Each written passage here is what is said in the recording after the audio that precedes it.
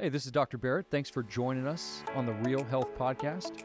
My passion is to help equip you with information that can change your life, the health of your life, and the health of your families. I'm a board-certified chiropractic physician with a passion and emphasis in nutrition and sleep and how to biohack the body to get to a greater level of health. Thanks for listening in to the Real Health Podcast.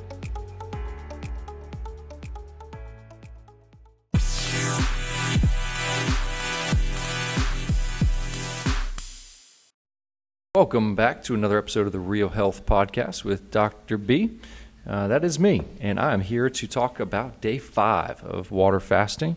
I've got some cool information for you just to help you understand a little bit about ketosis and how to test to see if you're in a therapeutic level of ketosis. So we're going to talk through that, especially when it comes to fighting cancer and really making a big push to heal your body. Okay, so let's dive in. Day 5, woke up. First off, had a great night's sleep, a little bit of restlessness here and there. Heart rate was low in the 40s. The heart rate variability was high, spiking up to the upper 100s, close to 200 with an average, I don't know, maybe in the 50s or 60s, as it's been the last couple nights. So, yeah, woke up this morning, lower energy today, day 5, a little bit lower energy. Took it pretty easy, didn't see clients today, so it's been a pretty restful day, just some meetings and some other things. Went for a hike, so did about an hour hike. Noticed definitely some fatigue in the posterior chain, the calves in particular, after about 30 to 45 minutes in, so yeah, feeling like it's definitely coming to the end of the road on this water fast, where my body's telling me it needs some nutrients. That salt in water isn't enough. So looking forward to Sunday. This is Friday, day 5. Coming up here in about 5 hours into day 6, and we're rocking and rolling. So other things that you can expect on day 4 to 5 is really a brand new immune system. So we talked about autophagy, we've talked about growth hormone production. Now we're going to talk about immune system reset. So there are numerous studies that show within 72 hours of fasting, so 3 to 5 days, you get a brand new immune system. So all the cells are new, unique, different, new stem cell proliferation. And so you really just regenerate your immune system. This is great for patients with type 2, with autoimmunity. This is great for patients that are looking to have a strategy, nutritional strategy with their fight on cancer. But when we talk about rebuilding immune system function, this is what's happening. This is what kind of groove we're in right now on day 5. So really, we get this beautiful regeneration of immune cells, and so there's also some other things that I'm doing. So right now I'm taking proteolytic enzymes. These are enzymes called serrapeptidase, nattokinase. These types of enzymes are helping destroy fibrin. So we're crushing clots or blood clots or coagulation or thickness of blood. We're also eating up damaged tissue, scar tissue, biofilms. So that's kind of the enzyme disruptor, biofilm disruptor I'm taking with my enzymes. I use a product called Inflammatone from Designs for Health.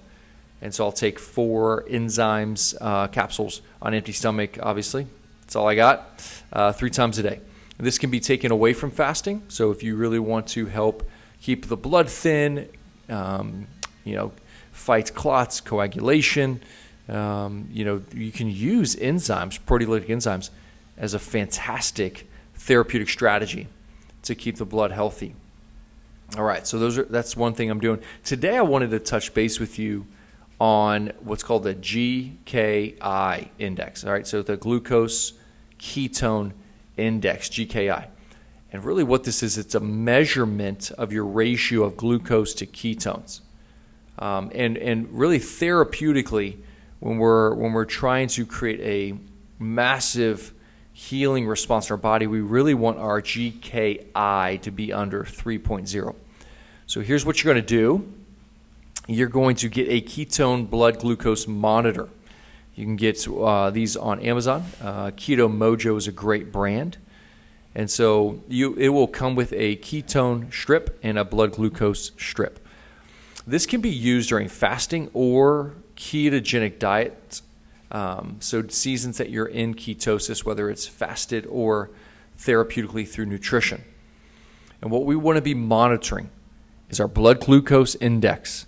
In America, we'll measure that in milligrams per deciliter. And then in ketones, it's in millimoles per liter. And so there's a little bit of conversion you have to do. And so here it is. When you prick your finger and test your blood glucose levels, let's just say in a fasted state it's 60. Okay. And you're going to take 60, and then you're going to write that number down. That's your blood glucose levels. Then you'll simultaneously put in a new strip, and you'll test your ketone levels. And let's just say your ketone levels are at a 3.0. It's a high ketogenic state.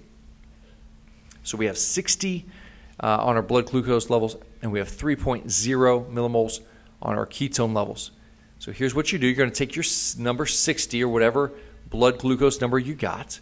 You divide it by 18, and then take that number, which if you take 60 by 18, it is 3.33333. And then you will then divide that by your ketone level. So 3.33 divided by 3 is 1.11111.